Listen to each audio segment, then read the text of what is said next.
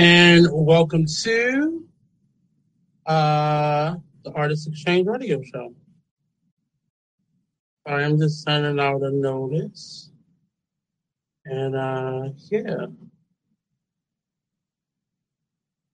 Sorry, I'm kind of losing my flexibility in being able to do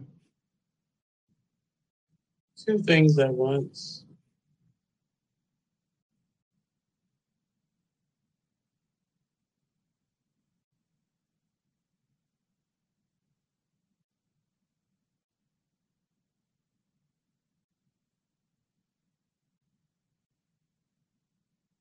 Out of control right now.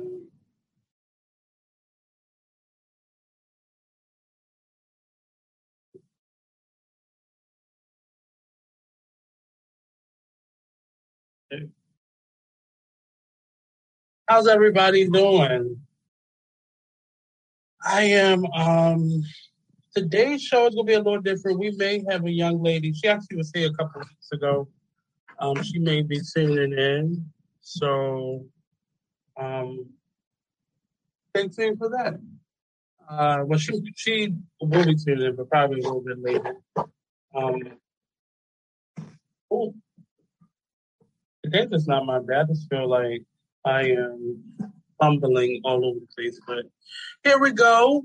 Don't forget to, if you're watching us on Facebook, you can share and like us and subscribe to the Artist Exchanges page, or to Be Exposed and to the Be Exposed Radio page on Facebook. And you can find us also on YouTube.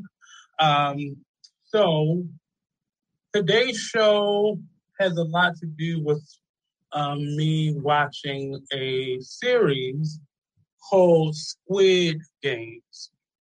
Now, why was I watching Squid Games? Well, the third season of my podcast, Binge Worthy Podcast, will be starting up at the end of this month. And I am trying to catch up on, what's new, what's hot, what's the latest shows out there. This season, if you watched it,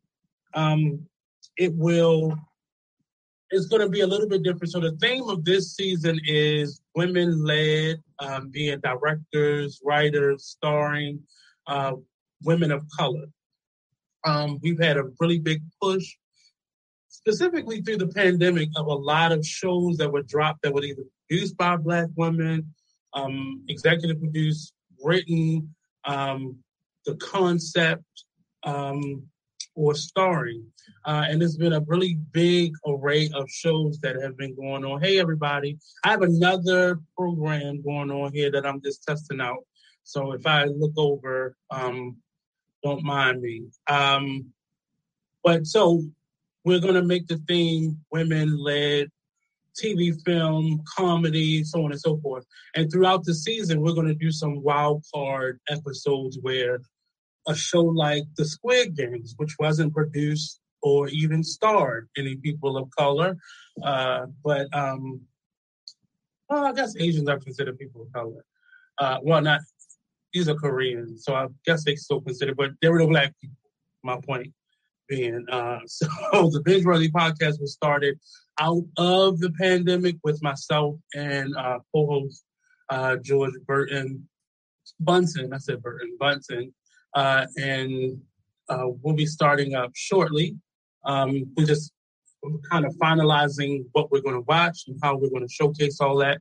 And I'm really excited. But this actually is two shows that I'm going to talk about a little bit throughout this. So one being the Squid Games. If you have not watched it, please take a look at it. The other one being clickbait.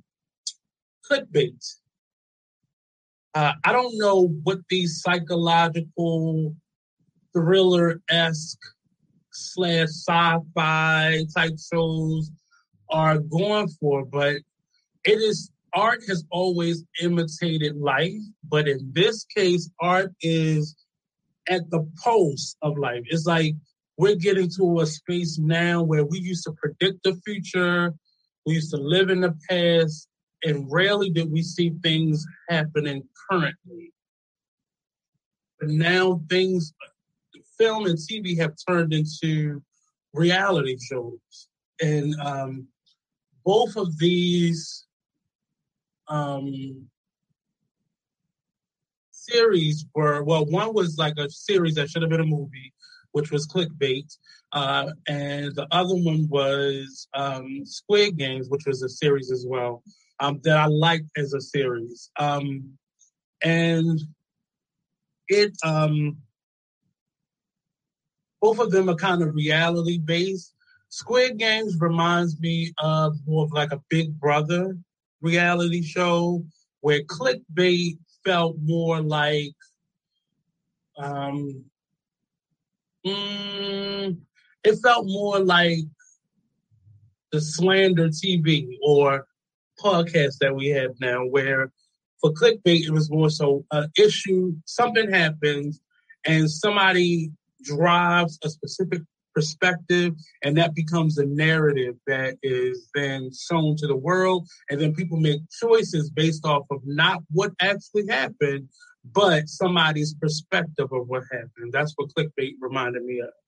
Reality TV / TMZ / all of the gossip shows. And it's really gone out of proportion. Why are we talking about this today? Because the topic of today is a little bit different. Now, because I have loved ones that watch my show, I have to always be mindful of how I word things and how I present certain topics and such. And if you're tuning in right now, you're tuned into the Artist Exchange Radio Show. I'm your host, Nate. If I didn't say that already, we're on BeExposedRadio.com. I've been doing this show for a number of years. And the last couple of years, specifically throughout the pandemic, this has really turned into a lot of personal me stuff, because I've had more time to focus on me and be introspective and be, hyper aware of me, because I've been with me since March the 12th of 2020. But as I was saying, this is happening because, and I'm sorry if I'm looking down, I'm just trying to add people to this.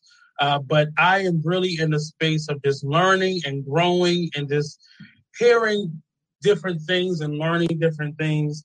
And for the last couple of weeks, or I'll say the last year, actually, I've been having specific conversations with specific people in terms of expressing myself. And I never had an issue with expressing myself before, but it's been more so in a space of not really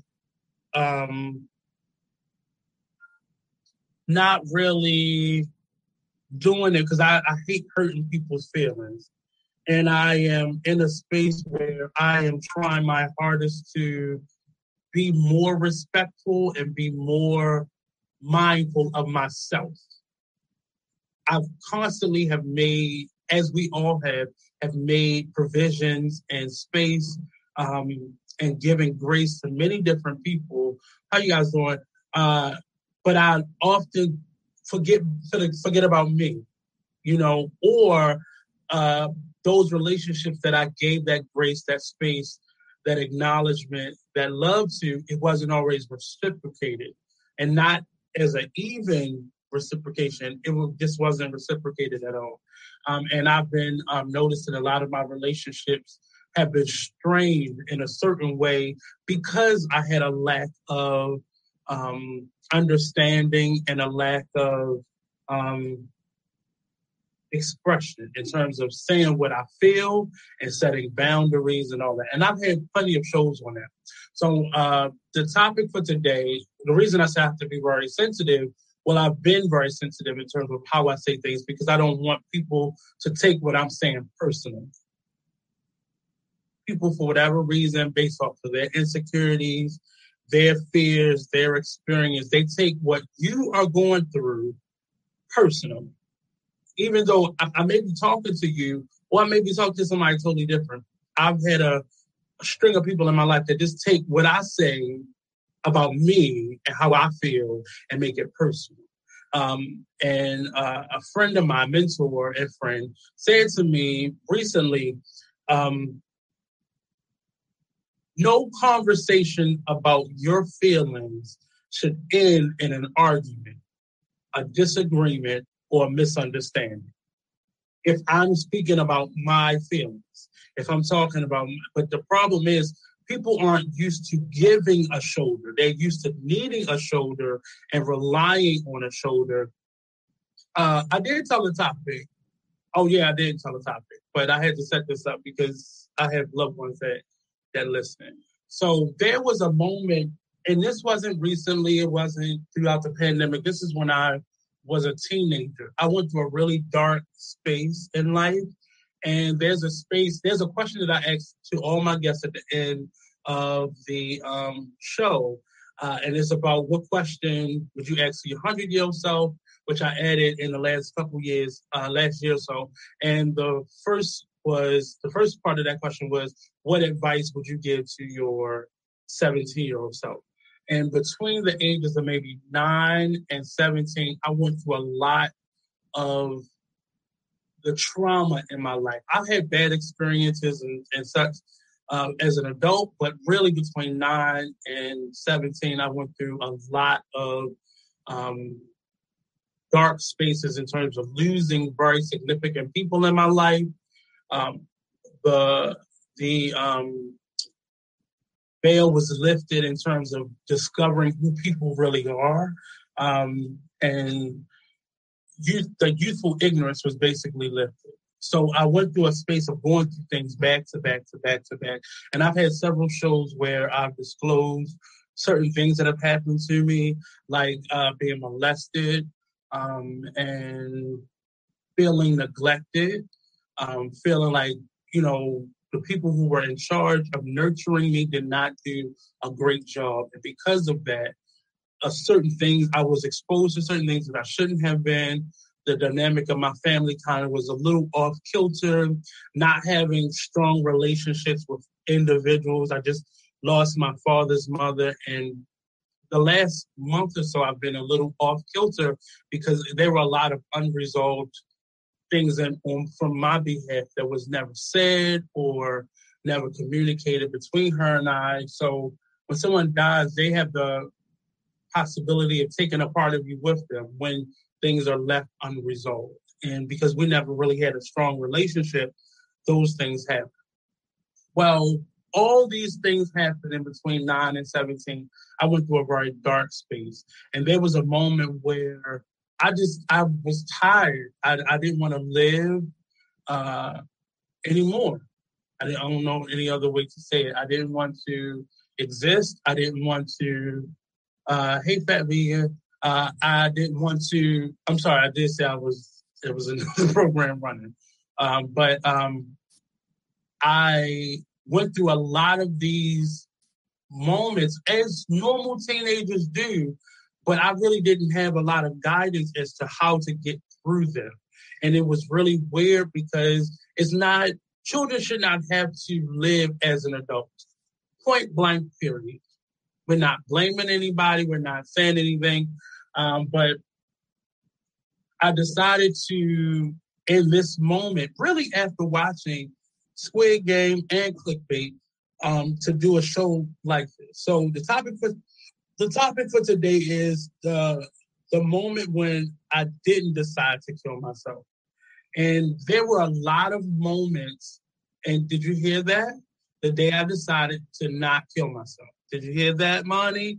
He wanted to do the big reveal of the topic. So there was a specific day that I thought I was going to do it. I planned to do it. I had the knowledge of doing it because I had watched certain people in my family go through certain things, and in maybe two situations, I kind of interfered with them being able to do it. I remember one incident, my aunt, my aunt Kathy, was attempting to kill herself after my little cousin, who passed away, wasn't even one yet, passed away from SIDS. And I walked into the bathroom and caught her trying to attempt. So knowing how to do it, knowing what could happen not as a result, because I have had family members who successfully killed themselves. I have a cousin, Dante, who shot himself in the head. And so I understood the ramifications on both sides. What is left over in terms of feelings and emotions, but also what can lead up to it, the devastation. And there was a moment probably around 16, 17, where things got the heaviest. Now, a little bit more backstory. I always go through moments where I don't like going outside. I don't. I went through that as a child several different times, and I always had friends that, and a mother really, first of all, who would step in and kind of do what she could to encourage me to come on. But there were plenty of times where I just went inside of myself and didn't want to come out. But that moment as a teenager was devastating. How you doing, Welsh? Hey, Thick. And there were several times where I wanted to do it, but this time in particular, it was very much so I felt the pressure of the world. My mom had got a divorce and she left our home. My great-grandmother, the person who I had lived my whole life with, she lived with my mother before I was even born. She passed away. And I told these stories in many different ways, but today I'm just giving a little bit of bits and pieces of it. Walked in, found her, had to put her body in a bed. My grandmother was killed. A lot of different things was happening throughout my teenage years. And it just culminated into me not feeling like I wanted to be here anymore. And there was something in me that kept me going. And it was part of how I was raised. My mother, my grandmother, my great-grandmother, my aunts, a lot of their love kind of pulled me through stuff. And then me being an artist in general kind of gave me a little bit more insight. And I'm sorry if I'm kind of a little over the place, but it's going to make sense in a few minutes. So all of these things happening as a teen, it culminated in me wanting to commit suicide. And I ultimately decided that day that wasn't a choice for me.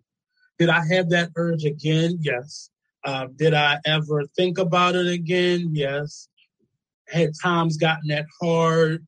Yes. And it sometimes, the people around us don't really know. People aren't mind.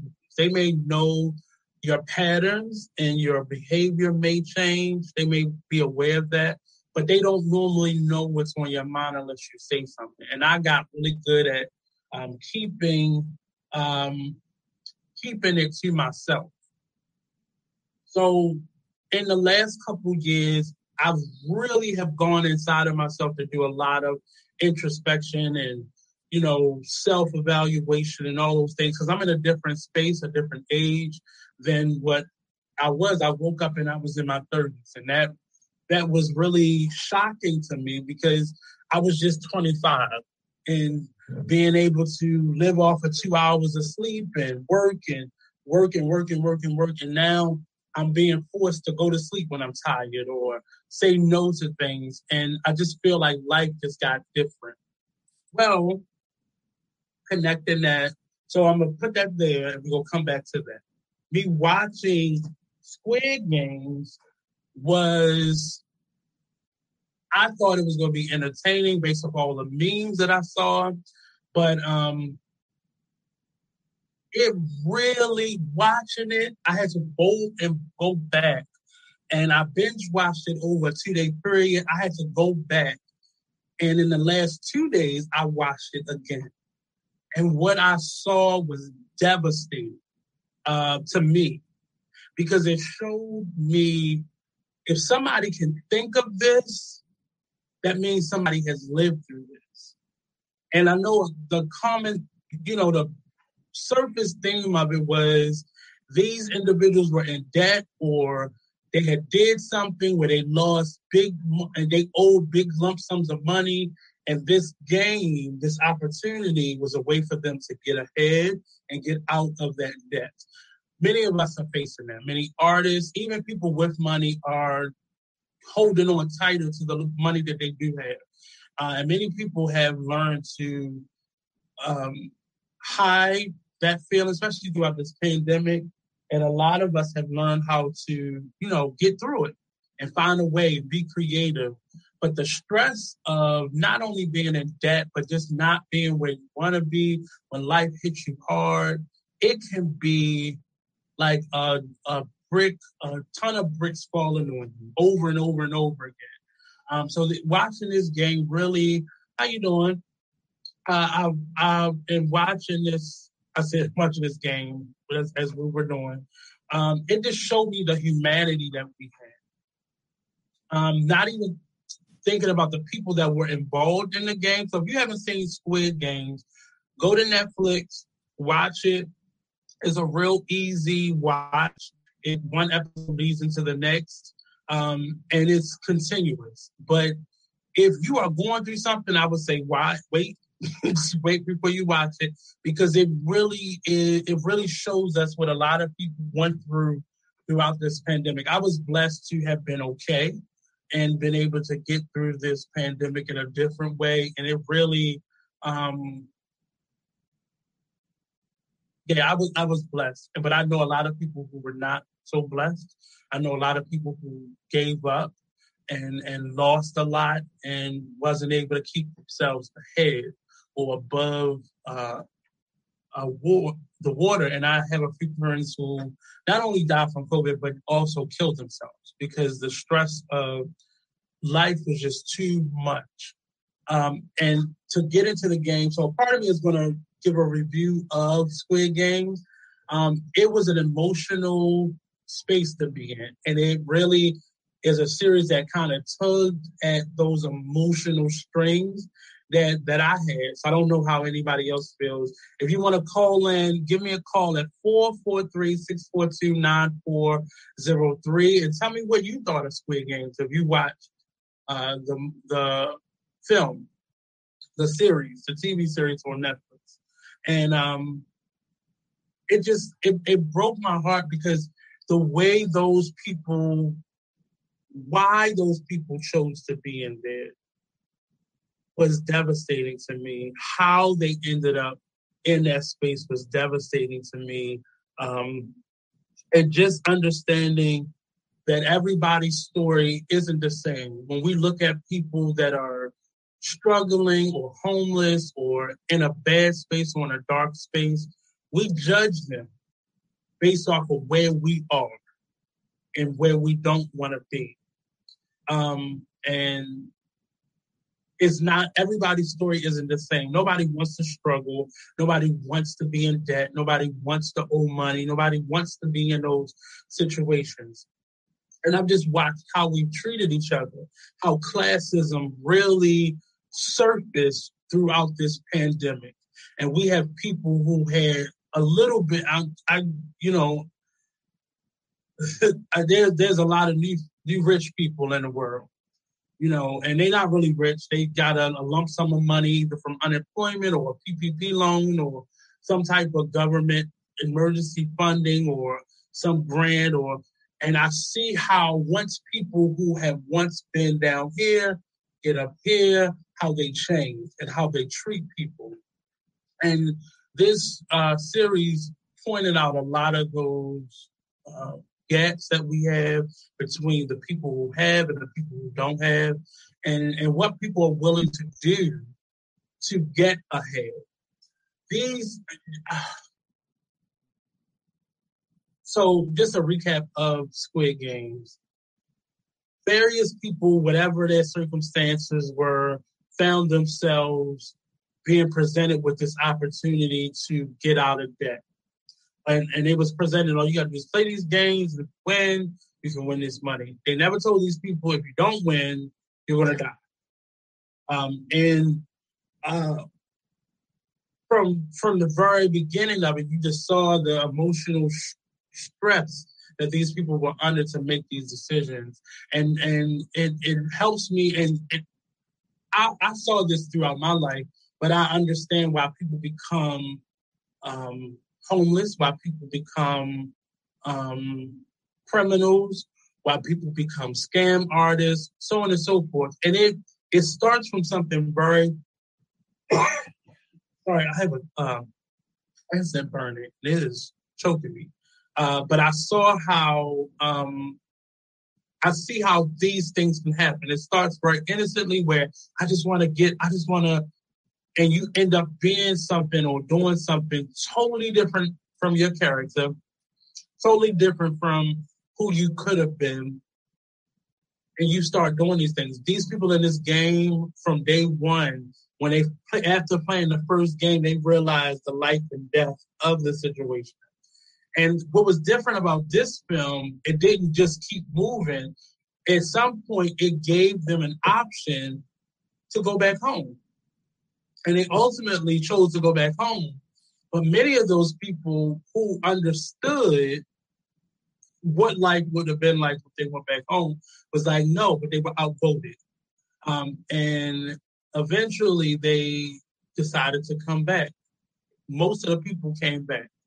And that says a lot about where we are in community. Now, I know this is just a Netflix series, but it really showed me where we are in terms of community, individual, and what we're willing to do to get ahead. I've been having several conversations with people about what I witnessed throughout the pandemic, and I watched a lot of classism happen. I watched a lot of better than thou happen.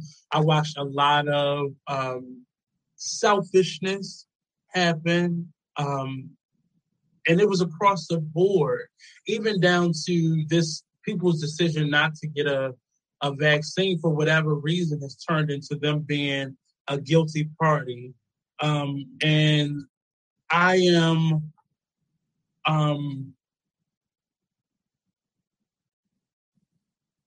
I'm disappointed in whatever part of this that I participated in after watching something like this. Because you can't just create a series like this or a piece of art like this or a film like this if it has not happened. It's just, this is who we've been. And I said I've watched a lot of this stuff happen throughout the pandemic, but I've also watched this before the pandemic. I'm not going to blame COVID on people's behavior because I think the pandemic heightened it and it brought a lot of it to the surface where you could not hide it anymore. But it definitely, it just did something to me. This series, I would suggest watching it. If you're going through something, I would say wait a little bit, get through what you're getting through, and then go watch it because there's a lot of heaviness that exists within this. And it really just took me aback. So much so that I watched it. I watched the whole series a second time, and I was stunned at what people began to kill each other. They began to form these bonds on how to win, and it became about the money. It wasn't even about, I'm going to take this money and do what I have to do with it. There were a few characters in this that had that ongoing understanding, but even some of the ones who had it at some point lost that that initial rational thought that they had in doing this, and began to kill people, began to get people killed and be a part of the problem instead of leaving. Now, at any point, I think the rules were at any point, the majority had to vote and then the game could stop. But the further they got along, the harder that was to get done again. Because they did it once in the beginning after the first game. These people was like, no, I'm not doing this. And I loved how it combined very adolescent games to adult decision making. Because children doing this would have definitely, after seeing what happened, would have like, no, we're leaving. I'm not doing this. But adults, because we got bills and we got debt and we want to be successful, we want to be rich, we just see the money. And this was a mixture of criminals with little old ladies and old men and young men and just across the board types of people for various reasons why they got into debt. Come into this group. And it really, when I say this did something to me, watching this, I wanted to give everything I had away at that point. Because I realized how much we focus on money.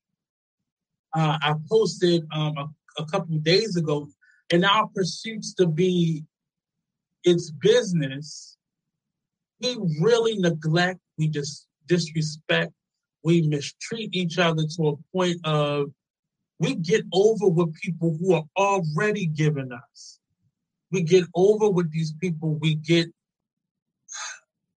it just took me into a space. Today I wrote a post, and let me try to go back to it real quick. I wrote a post, and it really it kind of changed me. It really did. And not that I was a person that was so bent on money. People will tell you who know me, that's the problem that most people have with me. I'm not focused on money enough in their eyes. But I wrote a post today, and it said, as I approach this new season in my life, I vow to normalize making space for me first. And before I go any further, I just spoke about people being selfish, and now I'm speaking about making space for me. But I realized in this, you have to really make sure your cup is full and overflowing, but you have to have that balance. It has to be there. So normalize making space for me first. I will make space for the things and spaces that uplift me, and I'm removing the things that keep me in a dark mood. Recently, I've been getting a lot of fake people talking about my energy or how they read people's energy and being approachable. And it's really people judge you based off of their own personal experiences, their own personal guilt, their own personal insecurities and self-doubts and fears. And it normally has nothing to do because they're really not paying attention to you. They're paying attention to how you react to them, how you respond to them. And often, your gut is naturally doing something. Your instincts are naturally doing something. What I know for me, I naturally get quiet around people who I think are shady or negative or evil. I get quiet because I'm trying to listen. I'm trying to hear. I'm trying to feel so I can make a informed decision. And I no longer try to fix that person because that's something they have to be. I just try to maintain who I am. But as I said, I will make spaces for the things and spaces that uplift me, and I'm removing the things that keep me in a dark mood. I'm not going for the foolishness anymore. My heart will remain in the same place, meaning I'm not going to change who I am to spite those individuals who have been negative energy in my life. But what I will be is me. I may love you from a distance. I may deal with you from a distance or not. But I'm no longer going to dim or dumb down who I am to feed your negativity. My heart will remain in a place. My spirit will always be in a posture of giving and uplifting. So I'm not going to change who I am. However, my mind will be restructured, and I will no longer let stress or negativity distract me from what my God, how you choose your God, what my God has intended and destined for my life. I went on to say, let's treat not only ourselves better, but the people around us. Let's make a better effort in treating those people around us better. Some of us have made a life of destroying and breaking down everyone who crosses our path. Many have thrived off of survival and trauma instead of living and growing and healing. Instead of living, growing, and healing. Let's live, love, and laugh with a full intentional heart. Let's apologize for the progress and growth instead of needing and guilt. Let's love on purpose and not out of desperation. Let's smile from a joyous space and not simply from a broken one, meaning wearing a mask. Let's heal, and not because it's trendy, because right now there's a lot of trauma bonding going on. There's a lot of therapy and all, but I feel like there's a pendulum swing in that direction to say what my problem is, but we're wearing our problems on our shoulders and expecting for people to tiptoe around us because of it. Normalizing, acknowledging the problem and not fixing the problem. Let's heal not because it's trendy, but rather for self-preservation. Let's share not to get back, but simply out of love.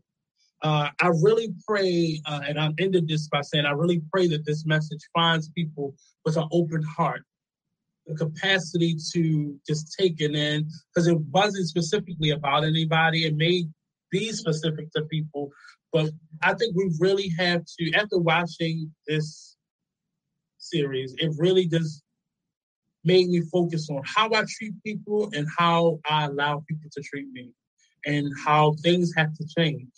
You know, removing a lot of things, a lot of places from my space, because when we hold on to things, whether it be something negative or good, when we hold on to things that we should have kind of purged or gotten rid of or let alone or left, we block what blessings are coming ahead of us. So we don't give space to the things that we're supposed to be giving because we're not making space for it, meaning letting things go. I really feel different right now. I pride myself on being a very peaceful person. I turn up when I have to, when I'm pushed in that space, but I pride myself on being a very peaceful person that doesn't overreact, that does not get upset. And I'm human. Those things have happened to me before because I'm human. But I have to really understand what I'm feeling, what I am going through, and acknowledge it. So I'm not in a space where I was when I was a teenager, and I thought suicide would have been a much needed break for me. And I really looked at it as a break because at that moment, I didn't see what would have happened after the fact, what devastation that could have brought to my loved ones. you're in that moment, people aren't thinking about anybody else. Many people call people who commit suicide selfish.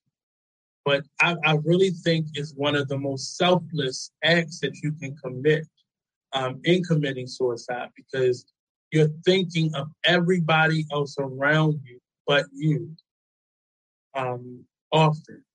And then something happens that pushes you over the edge, in my opinion, and then there's no return from that. Because we have chosen as a society of people that I have to worry about me. I have to worry about my four walls. I have to worry about my bank account. I have to worry about my children. Often, I have to worry about myself. More so than not. I have to worry about myself. And we totally neglect each other. And we think that supporting people means buying a ticket to their show, or coming to their art studio, or doing something. Sometimes just being a listening ear. And I know a lot of us are going through things where I can't take on more stress. Say that. Be honest with the person and not just ghost them or ignore them or, avoid them, because then they feel that. So whatever they're feeling, it then gets heightened because they feel like yet another person is ignoring me. Yet another person is, because we don't know where people are. I just learned, I'm not going to mention who the person is, but I just learned that a friend of mine who is seemingly a very strong-minded person is in a psychiatric ward right now. And to know that somebody I know is suffering from that, I constantly, looked at myself like, what could I have done? What could I have given? What could I have said? And honestly, as people who go through depression or sad moments or loneliness or anything, trauma, we have to begin to communicate. And that starts with parents, that starts with the village, that starts with friends and loved ones. We have to make spaces for our friends to talk to us. Nobody is ever that busy. I don't care how many children you got. I don't care how many bills you got. I don't care how many jobs you have. Nobody is so busy that they can't have a 15-minute conversation with someone. It's just, nobody's that busy. You can stay up to 2, 3 o'clock in the morning to get the latest whatever that's dropping on shoewear or video games. We can stay up all night and binge watch Netflix and watch the Dave Chappelle, whatever. We can do those things. We make time for the things we want to make time for. And even if you're that person that feel like, I ain't going to never call on nobody because I don't ever want to need nobody. I don't ever want nobody to think I'm a need. It's time for those things to be pushed aside. It's time for that type of ego, that type of arrogance, that type of social disrespect, self-disrespect, community, family disrespect to end. Because we have people out here dying unnecessarily of broken hearts. And I know that's very cliche to say, but people are dying of broken hearts. It's just not on the autopsy. It's not on the autopsy report, broken heart. But it's labeled as suicide or a drug overdose or diabetes or sexually transmitted disease or a gunshot wound. Sometimes our group hurts other people. I'm looking at a lot of these TV series, and movies, and comedy specials that are coming out, and I just see pain on everybody. And as an artist, I'm constantly asking myself, can I be as creative without a struggle? Can I be creative without a struggle? And I don't know if that's possible. I don't know if it's possible for me to be an artist and not be fueled by the things that hurt me as my motivating source. I don't know. I don't know if those things are possible. And right now, and watching this, just where I'm at right now, I have to let it go. I remember a few weeks ago, I'm sitting in my grandmother's funeral, and most funeral homes now, when you go to a funeral home, they offer an option to play a video montage on the family time. They offer this service now. And I'm watching these photos, and I'm watching a lot of my cousins and aunts and such have these moments with my grandmother. And I want to be hurt. I want to be angry. I want to be frustrated because she was the adult. She should have known. But sometimes, at some point, not sometimes, at some point, we have to take our pain as our responsibility. And it becomes our responsibility because we have to heal from those things. We were not meant to walk around like zombies and just take stuff and deal with stuff and not have any responsibility yet. And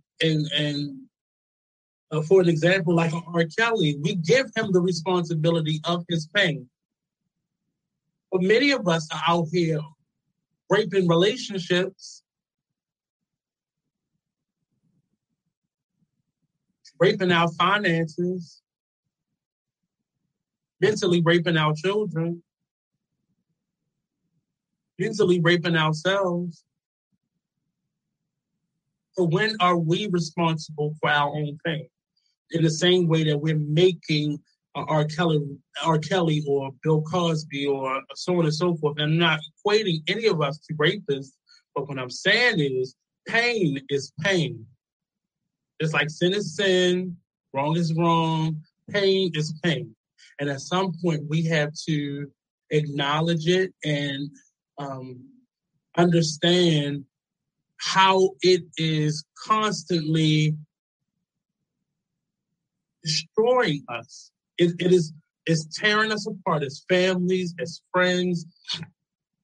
Yesterday, I had a conversation with a friend, and in that moment, I decided to, you know what? I'm not keeping this inside anymore. You know, this person who calls themselves my friend, we're going to have a conversation. We're going to have a decent conversation on what I feel, what I'm thinking, what I'm saying. We're going to, and I spoke honestly and candidly about how I felt about friendships. And we're too disposable. We throw around this term, not everybody is supposed to go with you. Well, that doesn't give you carte blanche to treat people like shit because they're not going to go along with you. They're not going to be with you for the whole ride.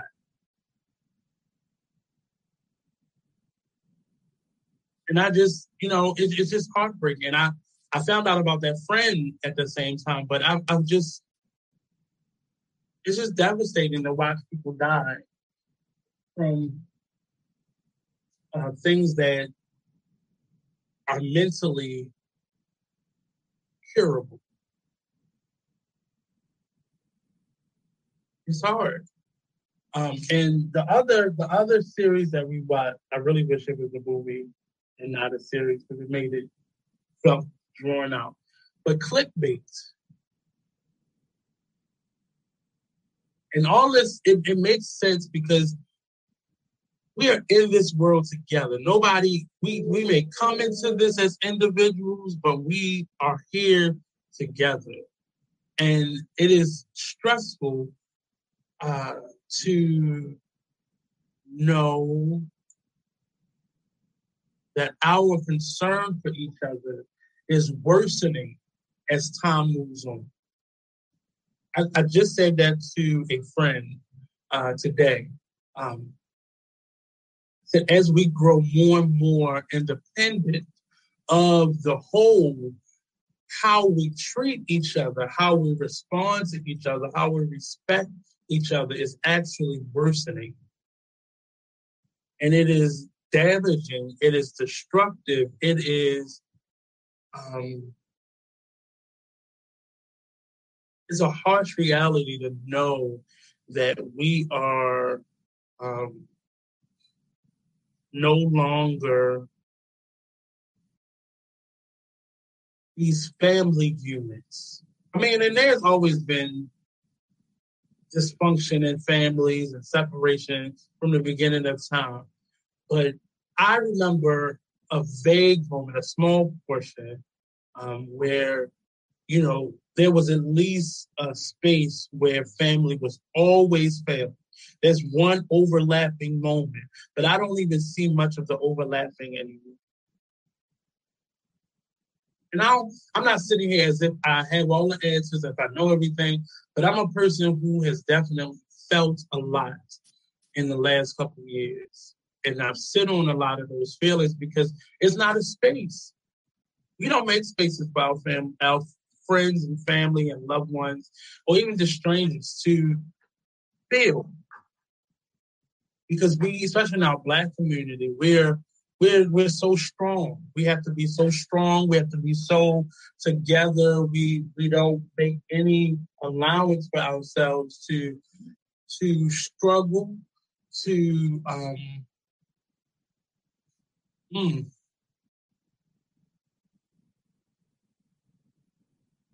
It's heartbreaking. I watched it. I watched Squid Game for the second time because the first time it broke me in a way that I don't think a film has broken me in a long time. And it's not just the subject matter. I just watched the dynamic of how people play with each other. And that's kind of a double meaning, but how we simply play with each other. We see the destruction and devastation that we've had in our lives. We see the destruction and devastation and chaos that we bring to people's lives, and we see it. And part of me has always said, that person can't know that they're doing this. It has to be a mental defect that this person is having. But many of them know it. I've seen it. I've seen the acknowledgement. You know the vile behavior that you're putting out in the world. Many people, because they feel so low, they feel so hurt, they are in that space themselves. Ayana says, very powerful topic, Nate. Is that Ayana Marsh? It's unfortunate. Many times I didn't really understand the value that someone had in my life until I lost them or until I was about to lose them. And I really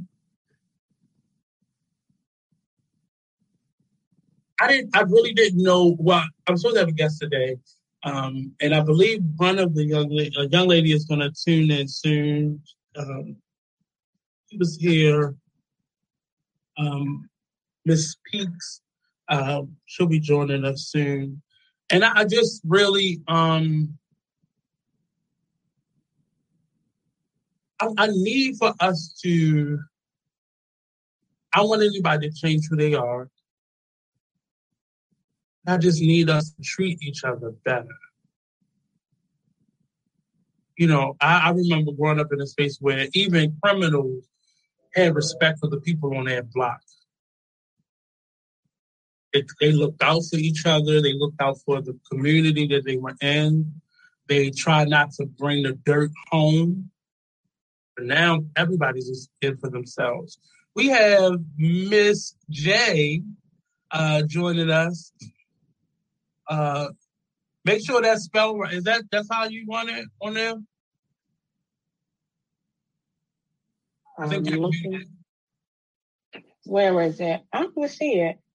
It's not up on there anyway. You good. Okay. But so thank you for joining me today. I'm problem. A conversation where I'm just purging a lot of what I've experienced over the pandemic. A lot of this is because I'm writing a book, and it's taken me longer than expected to even get the ball rolling, because we hide a lot. As Black people, we hide a lot. And I speak about Black people because I ain't never been nobody else. Right. So I can only speak culturally at this point. Right. But we hide a lot. We deny a lot. We live through a lot. And it is very detrimental to us. And I was speaking to a friend the other day, and I said to him, we have a lot of people dying of broken hearts. And he didn't understand what I was saying. He just was like, that's a very cliche term to say. But that broken heart is often in the form of diabetes, a form of drug overdoses, a form of being shot, because like most times, my hurt can be transferred to you through me. Yeah. So we have a lot of people dying of broken hearts. And it really is very, very much so self-inflicted, but it also is environmental. It's our and it's not strangers often. It is our own family and loved ones. Yes. That have supplied this level of hurt to us. And I remember our conversation when you came on a few weeks ago. And it really, even since then, just, I hear things that people say, and it kind of, how you plant a seed is a thought into somebody. And it really, and I kind of framed this around me watching the series on Netflix called Squid Games. And it just, as everything, I couldn't even really recognize the violence that was, because when I watched it the second time, I realized how many people were getting shot in their head in front of me, how many people were being killed in front of the screen. And Asians are very, very polite about things. So they didn't show the devastation, but you knew it was there. Yeah. And but overall, I just saw how we treat each other. Just how we treat, from the people that were the VIPs that were sitting up watching this happen, to the people who was orchestrating it, to the people who were the worker bees in it, to the participants. How we treat each other on whatever level you're on. How we treat each other and how damaging it is to us and our psyche. So today's topic was the day I decided not to kill myself. And I'm very respectful of my loved ones. Watch them. I'm not as concerned in that way for the general public, but I'm very, because every time I say something like that on the show, I get aunts and cousins that call me, reach out to me. Oh, I know what's going on. Right. And often, for me, I'm going to give a secret. I'll say you, Ayana. And I often write posts from observation, not necessarily from personal. And even if it is personal, it's something that I've learned a lesson from. I never speak on things that I'm currently going through. Because it's just, I don't want to add anybody else to the mix in terms of muddying it up even more. But I recall you saying you was in a really deep depression for a number of years. Did it ever get to that point, or suicide was an option or a thought? Oh, I tried to attempt suicide in 2005, long before the 5-year depression and anxiety bout. And it was the I don't know. The depression was an after effect. The depression was an effect of something completely not related. Okay. That was something totally different. But after that suicide attempt in 2005, it showed me who really cared. Mm-hmm. They medicated me. I was on medicine for about a month after I left the psych ward.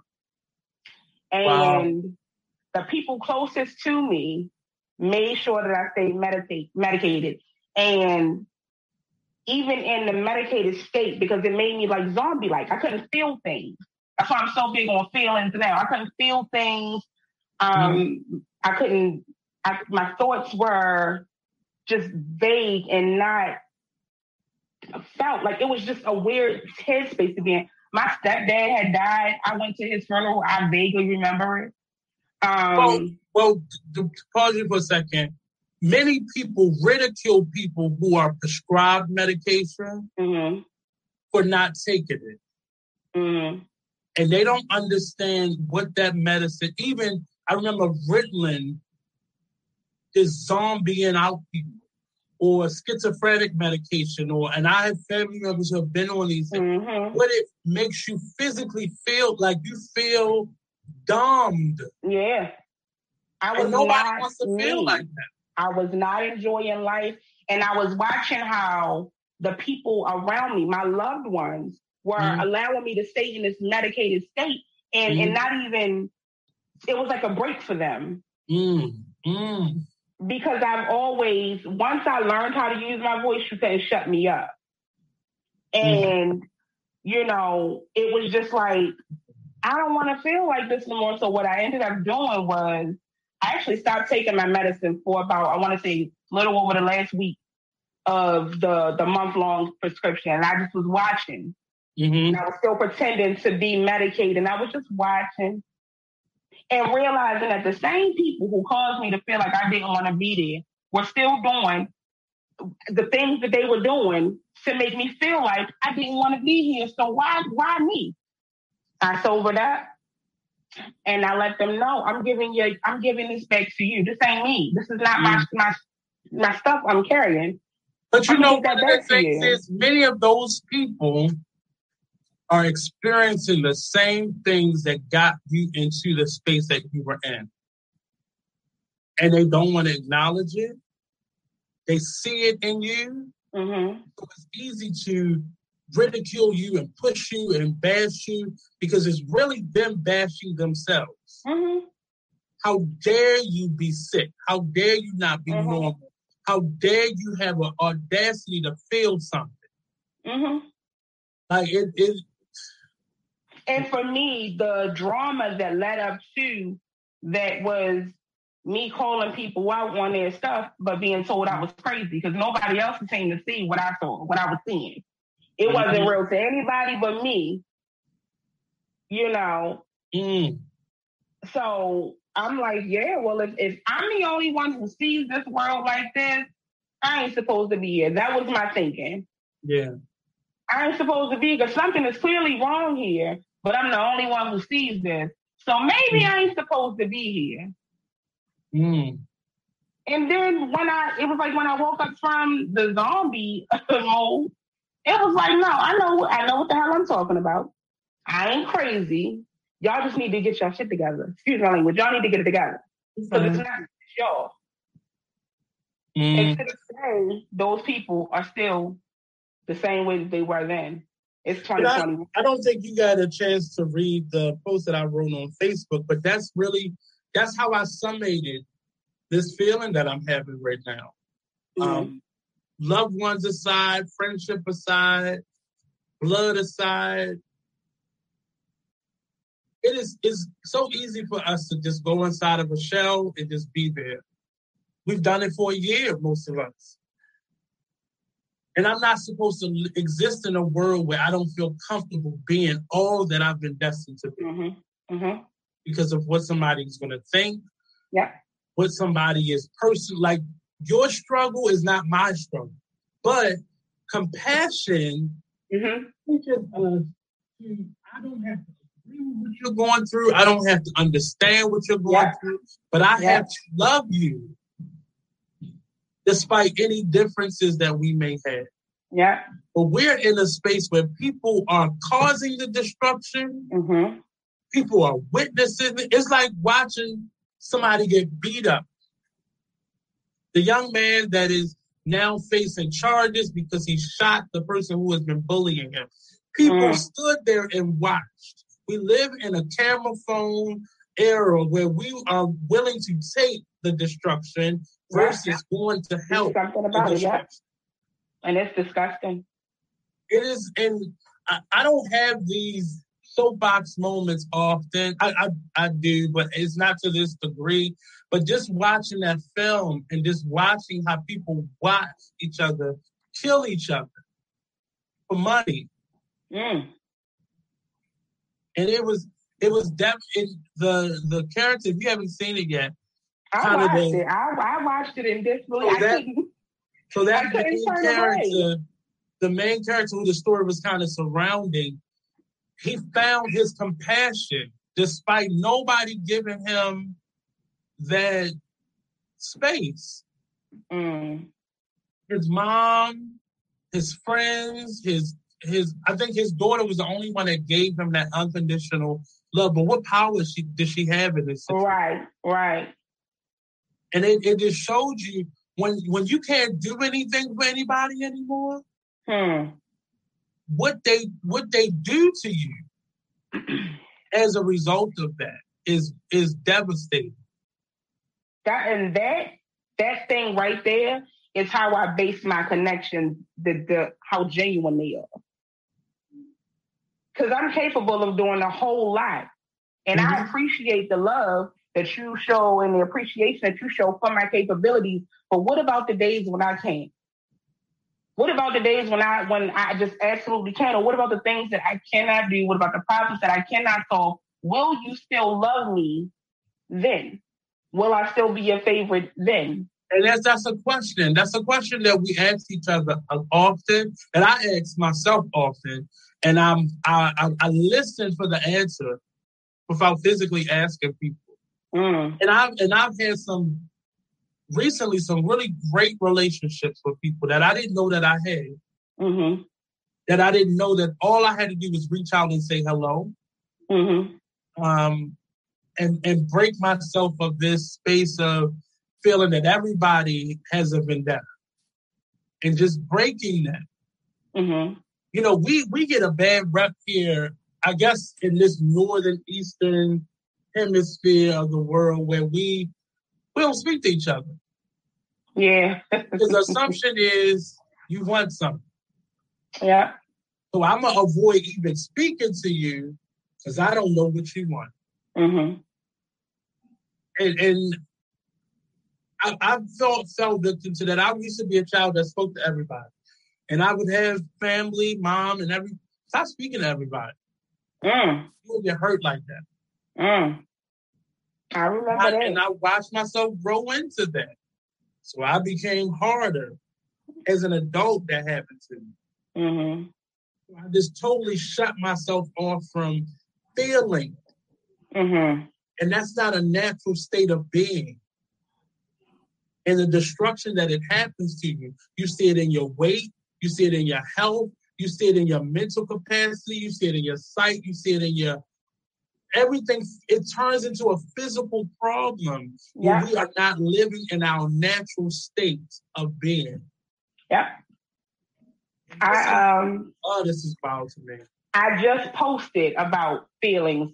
So these last couple of weeks have been just rough and eye-opening, and I managed to somehow find peace in all of it, but it basically came down to my one rule in anything when a situation arises is to feel everything in that situation.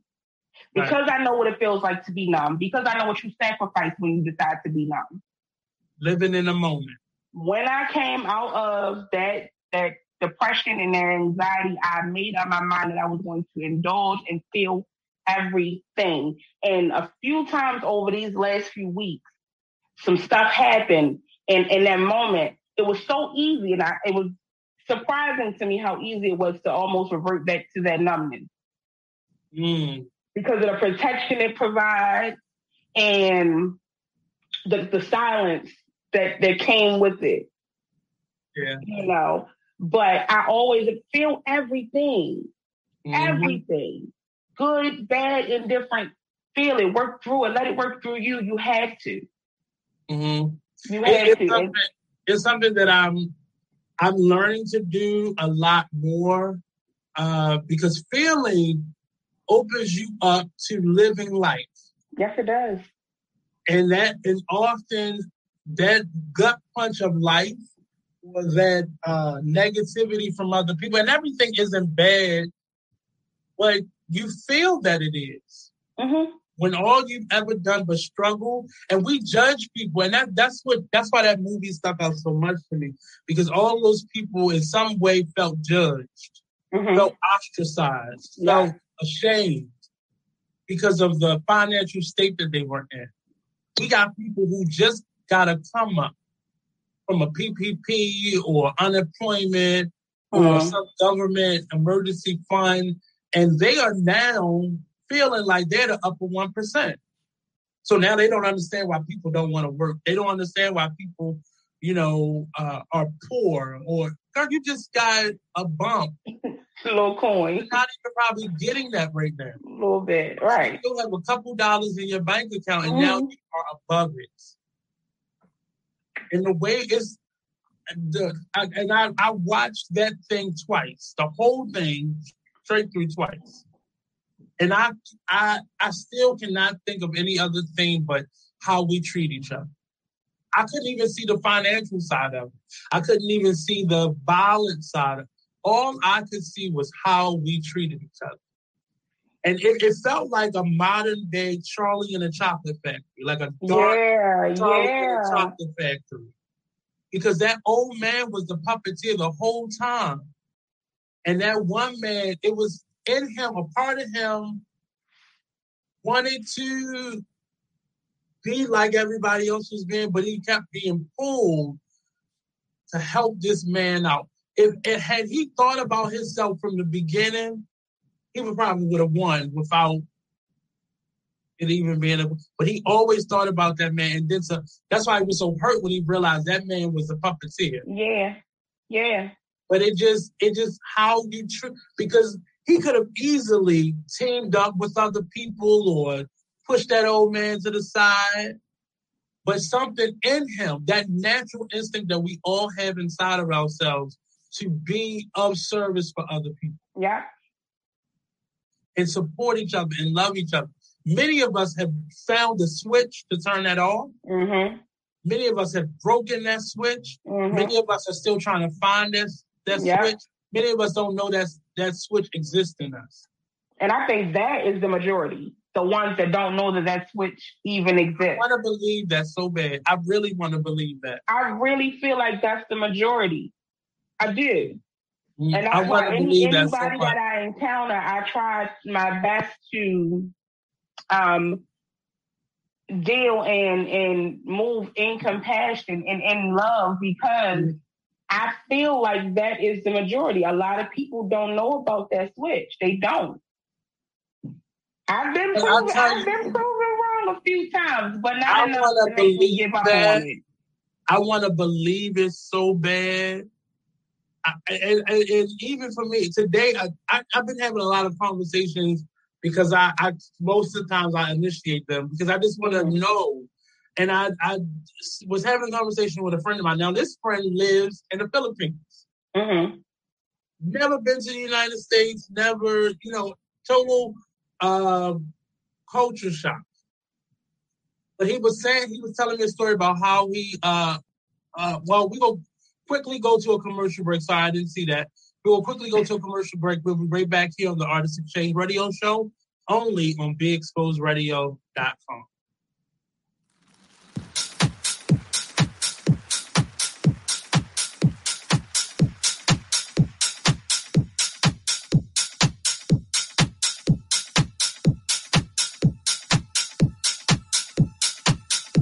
can train and certify over 10,000 students in 10 years. We can renovate over 10,000 houses in 10 years. This is the Inner City Trade School Project, sponsored by Get With The Program. It's our time and it's our turn. I feel like once we address the needs of the students, we can ensure that they'll be successful in the program.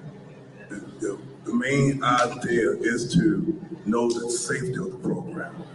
And do Black Lives Matter? Yes. Yes. We're going to show you how much Black Lives Matter, because we have a solution to the problem. This school will help change the mindset of our young Black men. And that's what we're trying to do, bring pride back to our community. Substance use, anger management, mental health. So here at the Inner City Trade School, that's what we're trying to build. That's what we're trying to create, an environment for our people to thrive.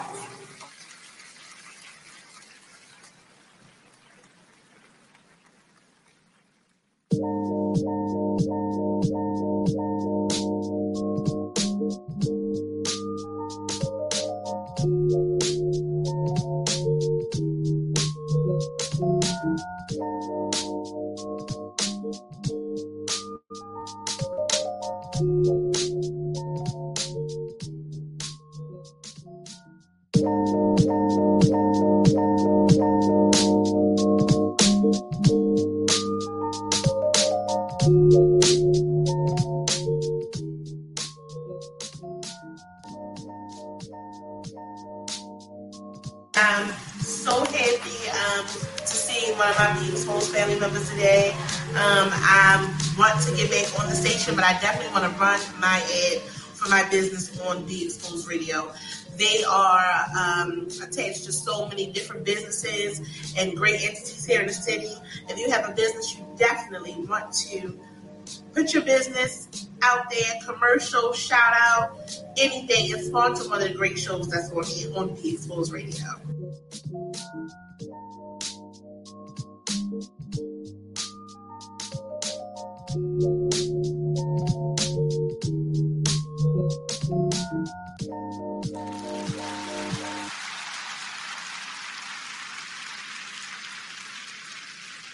Unmute yourself when you get a chance. So we're back here on the Artist Exchange Radio Show, and typically I don't like to vent on shows, but we got to do better. The world is coming to an end. It's coming from us. It's not from the environment or some explore. It's us. We are devastating ourselves. We are finding ourselves extinct because of ourselves. We're causing this. How we treat each other is very important. We have polarized everything. There's nothing else left to polarize. There's nothing left for us to politicize or scrutinize or any of those eyes. There's nothing left. We have stripped each other of any self-respect, any love, any type. We are at a space right now where we will sell each other out just for opportunity to move a step. Yeah. We're seeing this within our families, within our friend circles, within our work environments.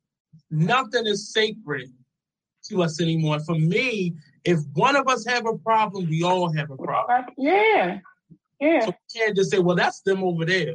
No, because their behavior is affecting all of us. Yeah, it's always a domino effect. Always, any situation, any problem. And you can find what they're doing in something you're doing. It may not be to your friends, but it may be towards your family. It may not be towards your family, but it may be towards the homeless man sleeping on the street. Yeah. I don't care how holy you are, how nice you are, how rich you are. We are destroying each other left and right. And there's no consequence. This takes me to the other movie, the other TV series, Clickbait. I ain't watched that yet. So I ain't gonna give it all away, but there's an incident that happens where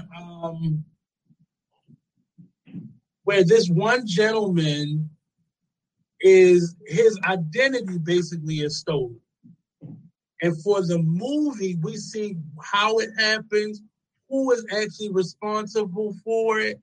But everybody surrounding this individual who knows him or doesn't know him has created a narrative about this person that is totally different than what actually happened. So we have a bunch of people, as we see in real life, that follows a perspective versus the facts of what actually happened. And it's so quick for you to be like, oh, you know what? He did do it.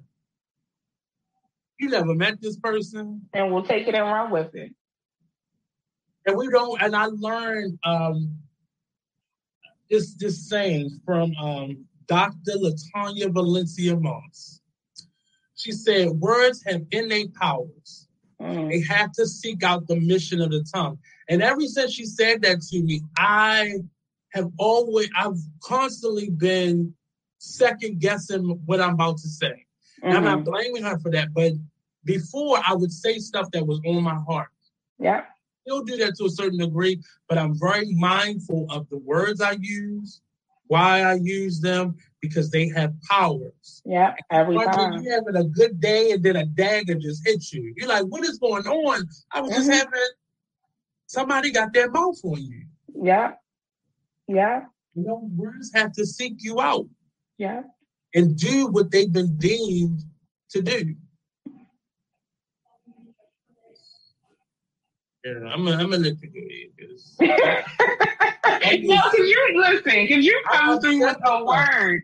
You come through with a word. Us, lady. I'm so upset with us because I want to believe what you just said. That the majority of the people don't even know they have that switch in them. I want to, the little Nate that I used to be, wants to believe that. This Nate right here, that's a picture of me. Me and my Aunt Val. That Nate right there, nobody was evil. Nobody had any hardship against me or anybody. There was no such thing as wrong. Everybody loved me. That Nate turned into this Nate and realized it's people who are mentally destroyed for whatever reason, who got a button that they can push, and they just keep pushing that button. Whether it's being deceptive, whether it's being evil, whether it's being just bad to other people. Yeah. Yeah. And I understand many circumstances that make that up. I don't agree with R. Kelly. I don't agree with the Cosby. I don't agree. But somebody did this in their space. And we're able to scrutinize, crucify them. But and I just said before you got on here, we don't see how we're raping our economic system, our environment, our school system, our children, mentally doing these things. We may not be molesting them or slipping something into their drinks or acquiring any youngsters. We may not be doing those things. But what is the rape in your life? What's the rape in your life? What's the molestation in your life? What's the sexual assault in your life? What's that equivalent to in your life? And many people are like, well, I don't do those things. That's not what I'm doing. How's your relationship with your child? How's your relationship with your parents? Siblings. Your siblings. How do you talk to your sister? How do you talk to your brother? How do you talk to the elderly labor that live next door to you? Yeah. How do you talk to people in general? How do you treat your customers? Yeah. How do you treat yourself? And most importantly, because how you treat others is certainly a reflection on how you treat yourself. We've turned into a community of experts on bullshit. And we exist in that space where I can judge you, but I'm going to keep my door closed. I think the best example of that right now is Wendy Williams. And see, that's a pet peeve for me, though. Anybody in my circle will tell you, I don't allow it around me. I don't allow it in my space. Because if we're going to get to calling stuff out, we're going to get to calling it out all the way around the table. And if somebody got to walk away from this table upset, we all walking away upset. It's a group effort here. That's now the activity that's going on. So we all going to be upset? Oh, well, I might as well let everything I know about you out. Listen. What's all that? Oh, guess what I know? Listen, I'm just saying, you can't sit and call somebody out in front of me. Because as far as I'm concerned, ain't no one of us better than the next one. So we going to play this game. We going to play it fair. We going to play it fair. I'm trying to understand just where we are and how we got here and what is really... I was talking to a gentleman yesterday about strategic planning in terms of changing the trajectory of how we do business, how we develop business, because you got to go back to the narrative that is already out there about us as Black people and business being business owners. Yeah. You got to change people's mindset, which means we have to change because the group thought turns into the narrative. The group of narratives then turn into our culture. Because we're doing more damage, self-damage, to ourselves as a community than any racist, any other culture can do. Years. I've been saying it for years. Because we're showing them how to treat us. We're showing them. Not to say they didn't show us how to treat us. Yeah. But now we're confirming that. Yeah. It's a lack of accountability. It's a lack of... So I grew up in a conscious household where all of everything that was wrong with the world was the white man's fault, and all of what's wrong in our community is the white man's fault because we've been conditioned. And I'm just like, whoa, if you can acknowledge that we've been conditioned, you can acknowledge that we can turn that over.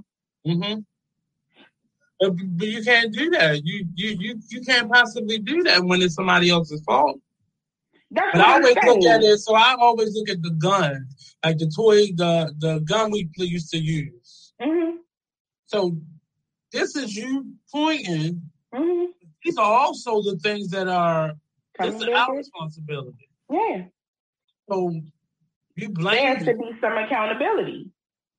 And it's not, people are like, well, that's victim blame. It's not victim blaming. It's accountability. Because we got mad at Kanye West for saying slavery was a choice. But when they said it was time to leave that plantation, how many of us stayed? I don't even get upset about some of the stuff that comes out of Kanye's mouth because I'm aware of how easy it is to write somebody off as crazy. Or weird because you don't and won't give energy to something that might make sense because the masses, you're part of the masses. Because we want to excuse, and for me, I'm not that person that is like, well, we want to excuse. What he said makes sense. What he said makes a lot of sense. Because if more people would have rallied around, say, a Nat Turner, he would have been successful. He wouldn't have got caught and cut into a million pieces and burnt alive. Yeah. It wouldn't have happened. It's a matter of a decision. I then went in yesterday. I just was watching stuff. I don't know what's wrong with me. I'm just watching what's on. I then watched the Dave Chappelle special. And I'm disappointed in Dave Chappelle because he's been through fire. Because it sounds like he's still hurt from something. So now I'm gonna attack you. I'm gonna shoot you with my jokes, with my storytelling, instead of getting the help that is necessary. So I move through this. Some people are comfortable being in the valley. Yeah. This where I'm at. I like this rut. Let me just stay in this rut, and it becomes a cycle. Mm-hmm. Because you are a hurt person now, hurting people. Now I don't agree with all the people, throwing them under the bus. It's hate speech. I'm never going to watch Netflix again, because there have been plenty of opportunities for you never to watch Netflix again. But this thing that hit home was like, well, this is why I'm not watching. You have to watch. It blew my mind, and at the same time, it's a mind screw. You can't turn away, or you're gonna miss something. Mm-hmm. 9 Perfect Strangers. And where's that at? It streams on Hulu. Okay. It's just one season for right now, but I felt like that also speaks to the state of the world. I think a lot of what's coming out right now is so indicative of who we are. Yeah. And it's scary how present it is. We used to only live in the future or the past. Yeah. But now we are right here. Listen. Real time. That was me watching like Squid Games. You say for you what stuck out was how people treat each other. For me, I'm watching it, and I think for the most part I couldn't get over how the VIPs, the entertainment for them. I thought that was sick. But I also know that's real. Right. But it was also very interesting to me how they chose to make them these sick American white men. Perspective is everything. Yeah. It's very easy to be in control of a narrative and push that narrative. And I'm not saying these men, it shouldn't have been them, but it was just when people want to make a point, they know exactly how to do it. Yeah. But I also was wondering, though, as sick as I thought that was, who thought that them being the VIPs and watching this being entertainment for them, were they more sick than the people participating in the games? Mm-hmm. Even after knowing that eliminated meant eliminated. Mm-hmm. Who? Well, they were betting on it. So they knew what it was. They were betting on it. The same way when the people revealed who they were, and it looked like all the people that were in red were children. It really, in my mind, I put black faces on them to make it make sense for me culturally. Mm-hmm. And it didn't matter what face you put on it or what race you put on it. We still have a problem with how we treat each other. Yeah. We have a problem. When I get a little bit more, girl. Yeah. Yeah. And how we conditioning the children to treat each other and people. Mm-hmm. Mm-hmm. Yeah. It did a number on me. It did. Watching that, and you got to watch Clickbait. And I believe this is the first season for both of them. But it really just, it did something to me that I didn't expect. Because normally, I watch stuff and I'm looking for continuity. But Squid Game was clearly, it was shot like a reality show. Because it was so many, I can see behind the scenes of this. Okay, I see it. Mm-hmm. But it was so much that was so personal and so current that you had to watch it. You had to watch it. Yeah. And I knew nothing about it. My niece said, Auntie, we got to watch this. Mm-hmm. Mm-hmm. And the first episode, I'm like, red light, green light. And then the first person dies, and I'm like, what the hell you got me watching? And I was prepared to get up. I didn't want to see anymore because I didn't know where it was going. And I was just like, No, but even just that episode, watching them people get picked off one by one, and then by the bunches. I'm sitting there in that first episode. I'm sitting there and I'm saying to myself, "Do you realize you're sitting here watching this?" And I'm not flinching. That's not okay. Yeah, that's what I was. That was my whole point. I did not feel a reaction to the violence because I'm watching people get killed on the news. I'm watching people die from COVID. I think we're so numb to that. Yeah. That this was like, no, I had to focus on another thing. But as we are wrapping up, and I'm going to have this young lady on as often as she has time to. But I just, today was different. Today was definitely a different day. I'm seeing things differently. There will be some announcements in the next couple of weeks by the end of this year. A few announcements from me because there's some big changes that are happening in my space. Even in this moment as I speak, there are things that are happening. And I have to make those decisions quickly because the things that don't uplift me and don't bring me joy anymore, I have to remove it because God is telling me you won't get better until you get rid of this lesson or until you learn this lesson. Yes. And I'm a pack rat at heart because I'm an artist and I can use scraps and pieces to make something pretty, but I can no longer do that. Yes. I want brand new parts. Yes. Come on. Brand new parts. Come on. So this has been another edition of the Artist Exchange Radio Show, only on BeExposedRadio.com. Do you have any events coming up that you want to promote real quick? Real quick, I am about to do a what I call a Canva series. Step Aside 2.0, 7-step guide to getting out of your own way so that you can get to your success, whatever that success is for you. We'll be doing that via Zoom. The link is at my website, www.rvaproject.com. Also, on the 24th, I will be at C. Rose's second annual breast cancer awareness pop-up shop. The networking event. Come on out, get all the vendors, show your support. Buy Black. It's from 12 to 5. The flyer is on my Instagram, SJ Speaks 111. And on my Facebook. Yes, come on out. And if you need another speaker, let me know. That's my line of work right now.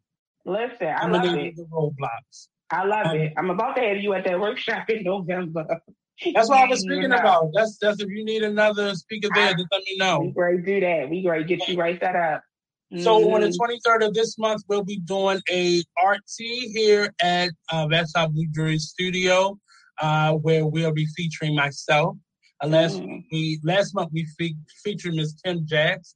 Our herbalist, our tea herbalist, will be the one and only Miss J. Nicole, and she'll be blending up some great concoctions. Last month we had a cinnamon ginger tea and a lavender tea.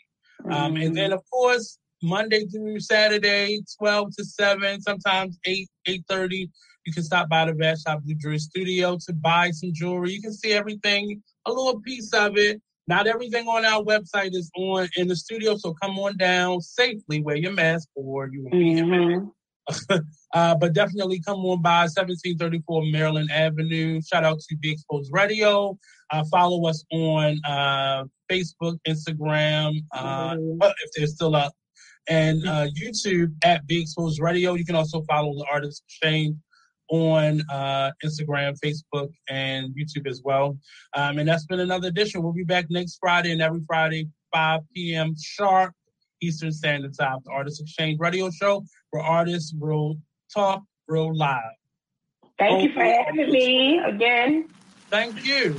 Peace out, people. Don't be giving me no countdown. But so if you need another speaker at you said it's